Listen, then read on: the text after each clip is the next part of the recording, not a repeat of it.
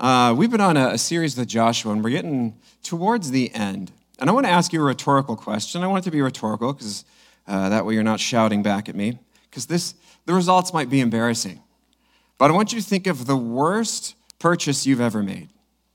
Like that purchase that came back and bit you over and over again, and it was a bad call, salesman got you, something happened. Because we're going to read a story that's a little similar to that. I remember a couple of years ago, to save money, me and several of my siblings, the Living Way cohort actually, all of my siblings that go to this church, we got on a family cell phone plan together with Verizon.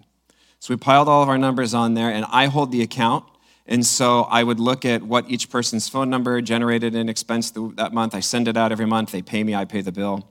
And for years, I didn't count the numbers. Honestly, I don't know the numbers because it's 2022 and I don't know anyone's cell phone number anymore.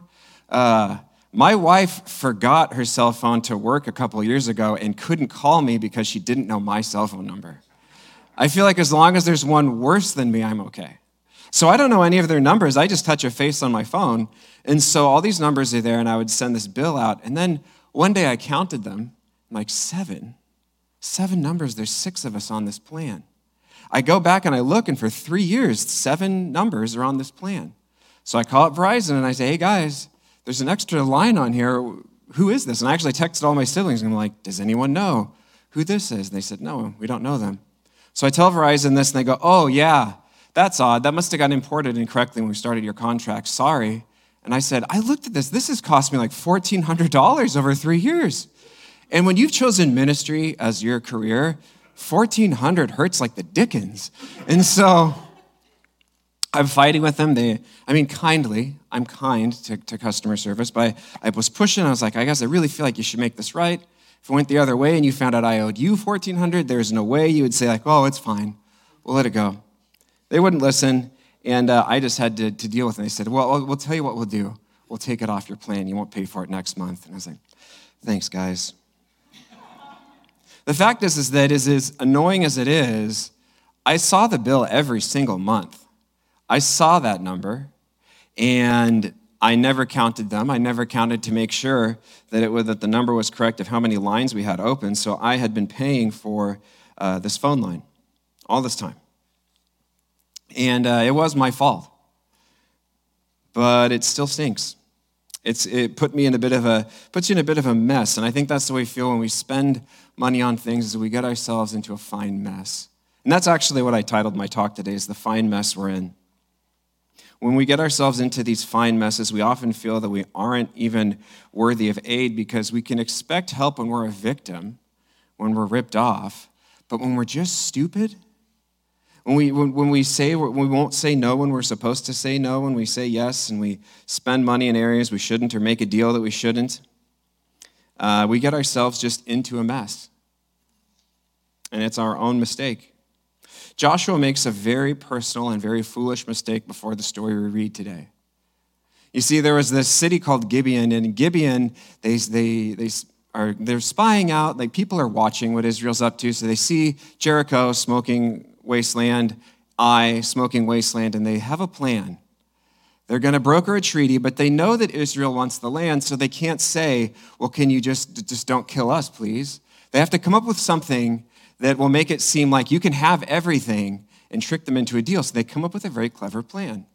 The elders of Gibeon come together, and these are Canaanites, these are non-Israelites, and they say, what we're going to do is we're going to trick them into thinking that we don't live here and that we're from really far away, and that we heard about Yahweh and we all came to praise him. Can we live as foreigners among you? That's the plan.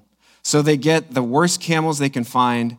They get the clothes with all the holes in them. They get shoes that have holes in them. They get bread that's moldy. They pile it in. They get dry wineskins. They stick it to the side of their camels, and they ride up like they've just been forever coming over from far away, the deserts of Arabia, and they arrive and they come up with this grand story.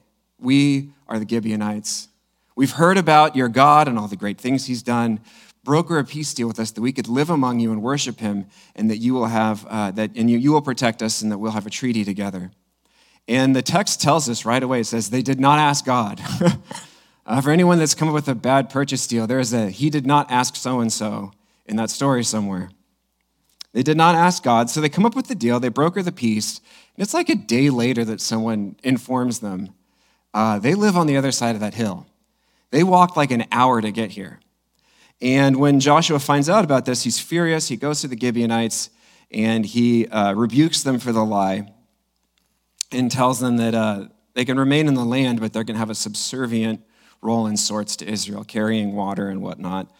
They won't be seen as the same kind of full, I guess what we might call citizenship.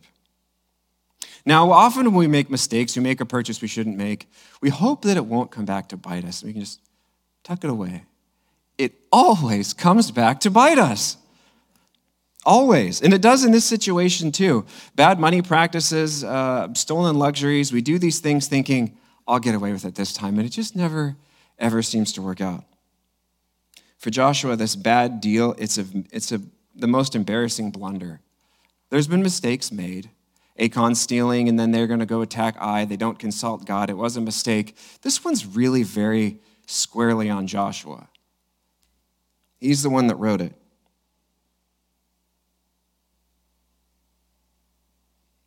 We have an impulse when these things happen to cover it up and to try to earn back our honor that we lost. I got myself into this, and I better get myself out of it. And that's a very American concept, and in situations that's true. But what if God jumped into the mess with you, into the bad deal? The fact is, hardly did the ink dry on this treaty before it came back to haunt Joshua. This isn't some long story, some setup where we're going to read in the book of Judges or some book later about how the Gibeonite treaty was a problem. It happens immediately. It comes back to haunt him. And yet we find in this story that God was determined to not let Joshua be haunted alone. God is gracious, and he honors those who do the next right thing. So we're going to read Joshua 1:6. This is after the treaty's been brokered, after they've been rebuked. And the next series in the story starts this way. Now Adonai-Zedek, king of Jerusalem, heard about Joshua, heard that Joshua had taken Ai and totally destroyed it, doing to Ai and to its kings what it had done to Jericho and its kings, and that the people of Gibeon had made a treaty of peace with Israel and had become their allies. He and his people were very much alarmed at this because Gibeon was an important city, like one of the royal cities. It was larger than Ai, and its men were all good fighters. So Adonai-Zedek, king of Jerusalem, appealed to Horam, king of Hebron, and Piram, king of Jarmuth, and Japhia, king of Lachish, and Debir, king of Eglon. Come up and help me attack Gibeon, he said, because it has made peace with Joshua and with the Israelites. Then the 5 kings of the Amorites, the kings of Jerusalem, Hebron, Jarmuth, Lachish, and Eglon, joined forces, and they moved up with all their troops and took up positions against Gibeon and attacked it. It says the Gibeonites then sent word to Joshua in the camp of Gilgal, do not abandon your servants. Come up to us quickly and save us. Help us, because all the Amorite kings from the hill country have joined forces against us. The bad decision comes back to bite him quickly. Adonai-Zedek is the king of yet-to-be-conquered Jerusalem. I know we hear the city and we recognize it immediately. I would say in the terms of just cosmology and God coming into this world, Jerusalem's probably the most important city in human history. But this is pre-conquest. This is back when it is an Amorite city. It won't be conquered for hundreds of years. David will take it long after the days of Joshua. And these southern kings comprise mostly of what will one day be Judah. And so if you look at actually how Moses and Joshua broke up the land, it follows along certain trade routes and hills, and these roads would go there. It's very logical. It's not just random.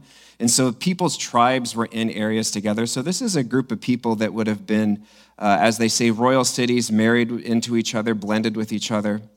And what we find interesting about the history of Canaanites is they're like siblings. You know, siblings fight all the time. But as soon as there's an outsider, you've never seen fidelity like siblings. Like they're poking each other in the eye, they're getting in fights. A few minutes later, they're all together, they've banded, and they're digging a grave in the backyard for the babysitter. Like, this is siblings connected. Canaanites were this way, and the Amorites did not like each other. They would marry in with each other, and they would try to broker treaties, but it was tense. It was a very tense family, but they're united in this moment. And they were united in their loyalty to each other. And the fear is great because the thing is that if Gibeon is successful in brokering a deal with Israel, they are afraid that this will suddenly splinter off and people will start joining them if it goes well for them. For those of you that lived through the Cold War, you saw that as soon as one nation chose a side, the opposing side wanted to make sure life would be hard for them. That it would be tense and difficult because they didn't want things to go well if you joined the East or the West. And so it's the same way. They do not want it to go well for them, fearing that other people will join.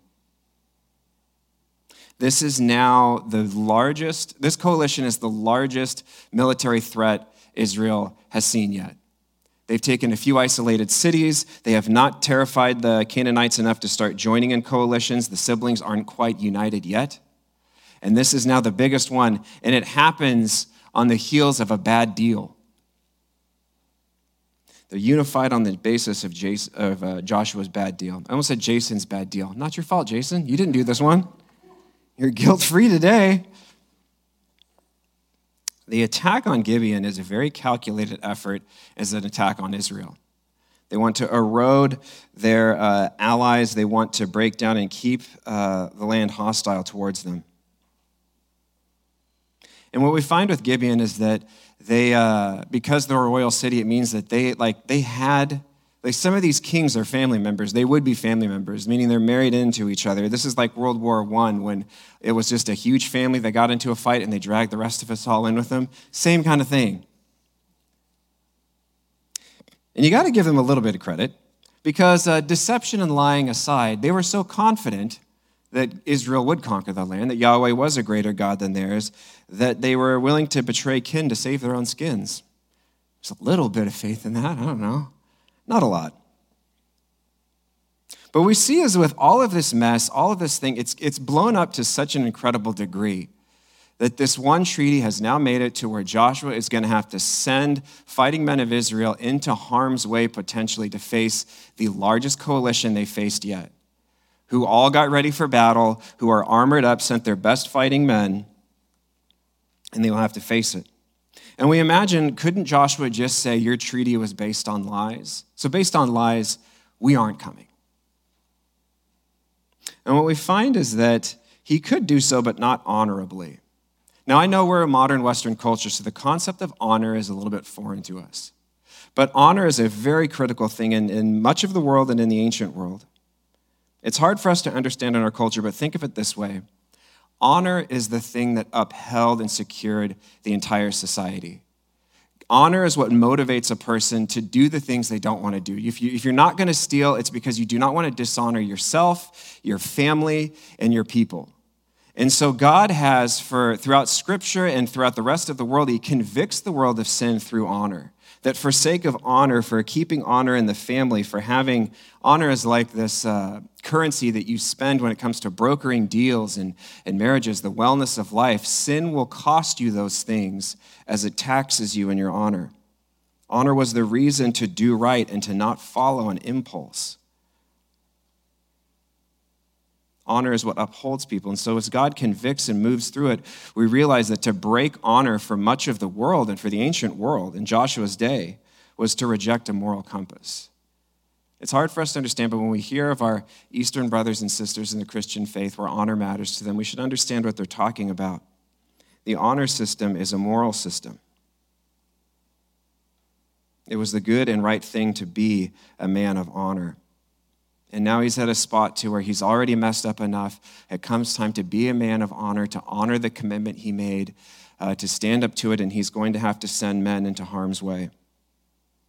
Joshua made this pact alone, but I guess the question is he going to have to uphold it alone? God has promised security to them up until this point and promised victory to them. So let's continue the story. So Joshua marched up from Gilgal with his entire army, including the best fighting men. The Lord said to Joshua, do not be afraid of them. I have given them into your hand. Not one of them will be able to withstand you. After an all-night march from Gilgal, ouch, Joshua took them by surprise. The Lord threw them, the coalition, into confusion before Israel, so Joshua and the Israelites defeated them completely at Gibeon. Israel pursued them along the road going up to Beth Horon and cut them down all the way to Azekah and to Makkedah. I looked those up how to pronounce that. You're welcome. As they fled before Israel on the road down to Beth Horon, I just read that over again. Let me see this. No, I'm right. As they fled before Israel down the road of Beth Horon to Azekah, the Lord hurled large hailstones on them, and more of them died from the hail than were killed by the swords of the Israelites. On that day, the Lord gave the Amorites over to Israel, and Joshua said to the Lord in the presence of Israel, I want you to listen to this because this is crazy. Sun, stand still over Gibeon, and you, moon, over the valley of Ajalon. Now, so the sun stood still, and the moon stopped, till the nation avenged itself on his enemies, as it is written in the book of Jashar. The sun stopped in the middle of the sky and delayed going down until a full day. There has never been a day like it before or since that the Lord listened to a human being. Surely the Lord fought for Israel.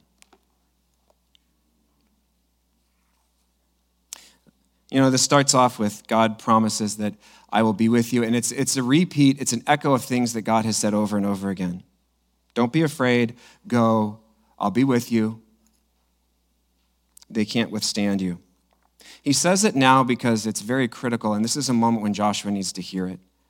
Because you kind of get this idea of God's with me when I've set it up well, but now that I've backed myself into a corner, are you still with me? And this promises to say, in effect, yes, even now. God was with him when things were going well, but what about now that he's got himself into this fine mess?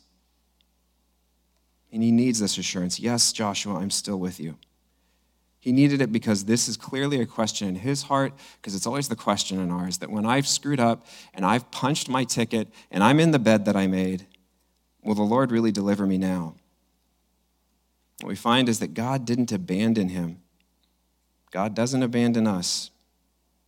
Joshua honored his agreement, and God marches on to fight with him right next to him after abject failure, because Joshua has chosen to do the right thing, to do the next right thing. And God's miraculous delivery is amazing. Hailstorms first, that there was some sort of volcanic eruption nearby to where as the stones are falling, God killed more of them with the stones than Israel killed with their army. And we find this amazing thing that despite the fact that it's a bad deal, that detail is recorded in the book of Joshua for us to know that God became the guarantor of a bad deal. That he is the one who is upholding the terms the most to defend Gibeon and its deceitful deals, to uphold Israel's bad treaty. This is an incredible picture of grace, of God bailing out a nation from its foolishness. And we get to that miracle about the sun. Now, I've read about this. I have been spending all week reading about this because I found it fascinating the different theories people had. It's not uncommon that people will say that this is, because the miracle takes place in Hebrew poetic script, you'll notice that it's sun and moon stay still. Even when you look at it on there, you can tell by the stanzas that it's poetry. They say that it's a poetic description of an eclipse. Not an eclipse, but of a solar event where you can see the sun and the moon in the same position at the same time during the day. That happens almost exclusively on the 14th day if you're on the same kind of calendar Canaanites had. It's this long thing where basically they say it was a poetic thing where he was asking God, give them a celestial sign that scares the wits out of them. And people say this not because they doubt that God could not do it, but because if it is the way that it reads, it is the biggest miracle since creation. Because it reads that the entire cosmos stopped, froze in place. Gravity kept working. The clock stopped, and we all didn't die for 24 hours. And then it just miraculously picks back up. It would be an interruption to where from creation, God created this perfectly beautiful working machine and then just stops it, takes a creation pause till Israel's avenged itself against its enemies based on a bad deal, and then lets it keep going. Only a creator could do such a thing. And I'll be honest with you, after all the reading, I take the classical interpretation. Because when it says that the sun stood still for an entire day, that's where the commentators that say that it's poetry have a hard time trying to describe that, because that's not poetry. The book of Jashar is also being used because the person who's writing this is saying, I know what I just told you sounds insane. You read the book of Jashar, it's lost. We don't have that book anymore. It's some old ancient Hebrew history book that's gone. But apparently in the book of Jashar, it said it stayed bright for a really long time one time. I take the classical interpretation because I really do believe this is a time when God once again does something completely unfathomable and shows himself mighty on his people's behalf. It would take a creator to do this. The person who has the keys to creation could do such a thing. And what it reveals in such a powerful way is God does not put in a half effort when we've put in such a total effort to destroy ourselves. He arrives in complete and full strength. That this is, cosmologically, the biggest miracle in the Bible apart from creation, and it happens when God is pouring out grace to save people from a stupid deal they should have asked him about. No begrudging nature about it. Did you know that Tom Peterson, the furniture guy, he blew all of his money? Remember the guy that, it's Tom Peterson. Does anyone remember those ads on TV? Sorry to my cousin from Seattle who's not from Portland and didn't see it. But in these ads, he would say, I'm Tom Peterson, always ended that way, and then he would end with that. And then he lost all of his money. His wife had separate money, so there's a healthy marriage for you. Somehow she had her own money, and she bailed him out and basically bought a portion of his business. From then on out, it ended with him all happy as usual. I'm Tom Peterson. And I swear she sounded angry. She'd go, and Gloria's too, like she was mad. Have you guys heard the ad? I'm Tom Peterson, and Gloria's too. I bailed him out. It's not all him. But this isn't God bailing someone out that way. Not begrudgingly, not withholding anything. This is him unleashing an incredible miracle. In the terms of heavenly miracles, rising the Messiah, sure, that's greater. In terms of cosmological miracle, can you think of anything crazier than the clock that started at creation pausing for 24 hours? All miracles in Scripture are signs to greater realities. God doesn't do them just to do them. And I think, what is a greater symbol of the gospel? The ultimate promise of God. Than God shifting the cosmos to save people from their own bad deal, their own bad choices. God just seems to do the biggest miracles when we least deserve them. Because that moment, the point is clear, that he's the one who saves. We don't earn these miracles. God did a lot of miracles. Jericho was a miracle. The ways that these greater armies panic before them, the miracle of fear of God in those battles is a miracle. But when Israel deserved it so little, he does the biggest one. Maybe we really do need miracles most when we deserve them the least. After the statement of the book of Jashar, he ends with saying this. There's never been a day like it before or since. And you would think that he's going to say when the earth stood still. But listen to this. A day when the Lord listened to a human being. Surely the Lord was fighting for Israel. What's amazing is whoever wrote this book, Joshua's death is in it, so the chances probably wasn't Joshua. They might have used some of his resources, but whoever wrote this, what they found amazing isn't that God could do that. That God could stop the cosmos for a moment. They were amazed that God would listen to someone, listening to a man like this. It's sure amazing enough that the sun and moon stopped in the book of Jashar for that, but what sets it apart as an incredible day is that God would stoop and listen to a human being like this, to be so merciful and to listen to such a mortal request. At the time of this book's composure, this miracle has no parallel in that sense of God listening to man. But in the age of Jesus, there are many stories with parallels to it. Of all the miracles in Joshua, this one points most to the gospel. God, hear my request. I've made a complete mess. I've gotten myself into trouble that I deserve. Do something only you can do to deliver me.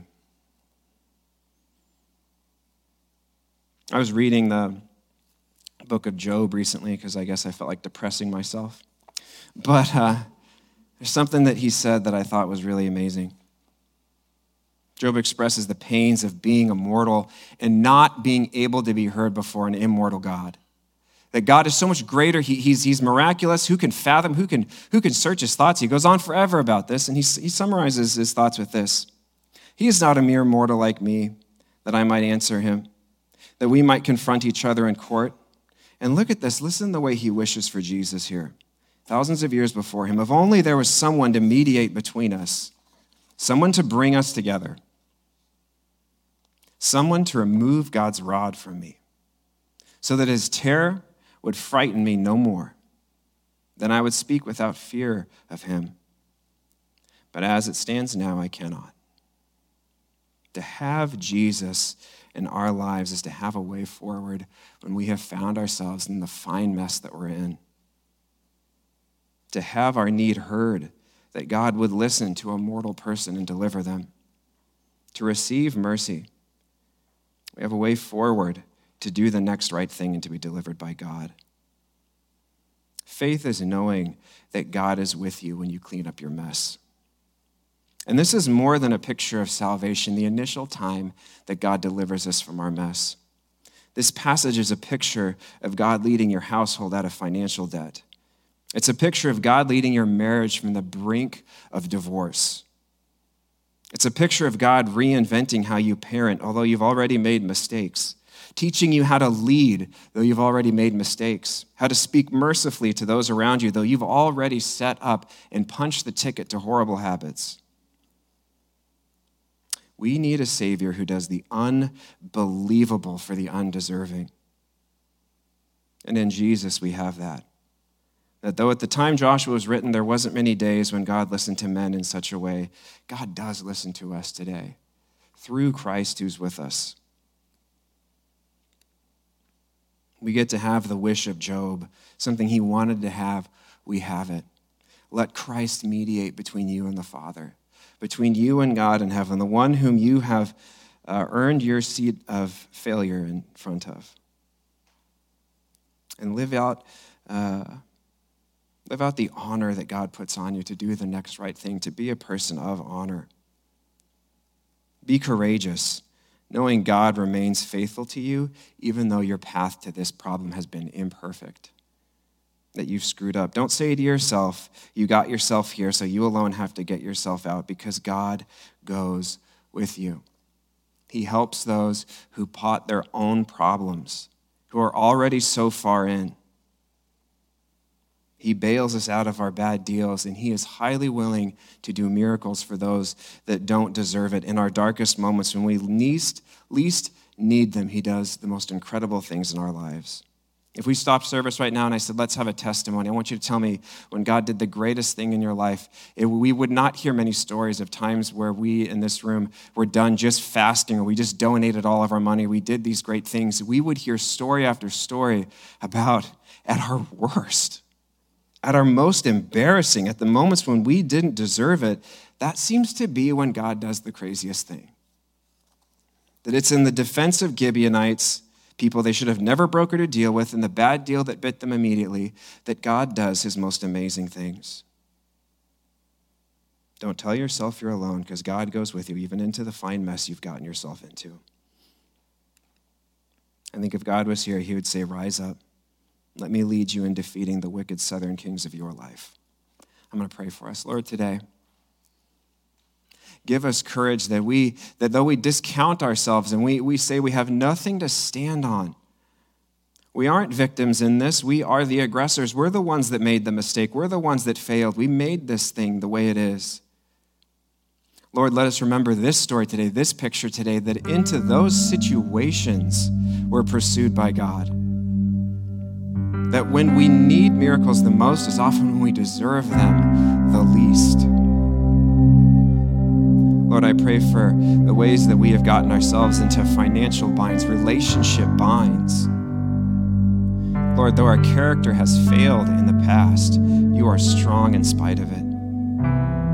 God, I pray that we could shake off the fear that's frozen us into position, that we could take on some courage and we could say, Lord, we're with you. Help us to do the next right thing. Help us to take the next step as you lead us. Lord, we have faith that we will see you come through, that incredible, miraculous delivery to come through in our lives. Lord, help us to shake off the confidence that our own failures have taken from us and put on the confidence that faith is simply knowing that you are with us right now in the middle of this mess.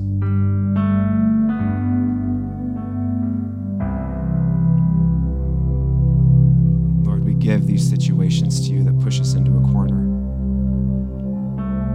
and look forward to seeing your deliverance in front of us.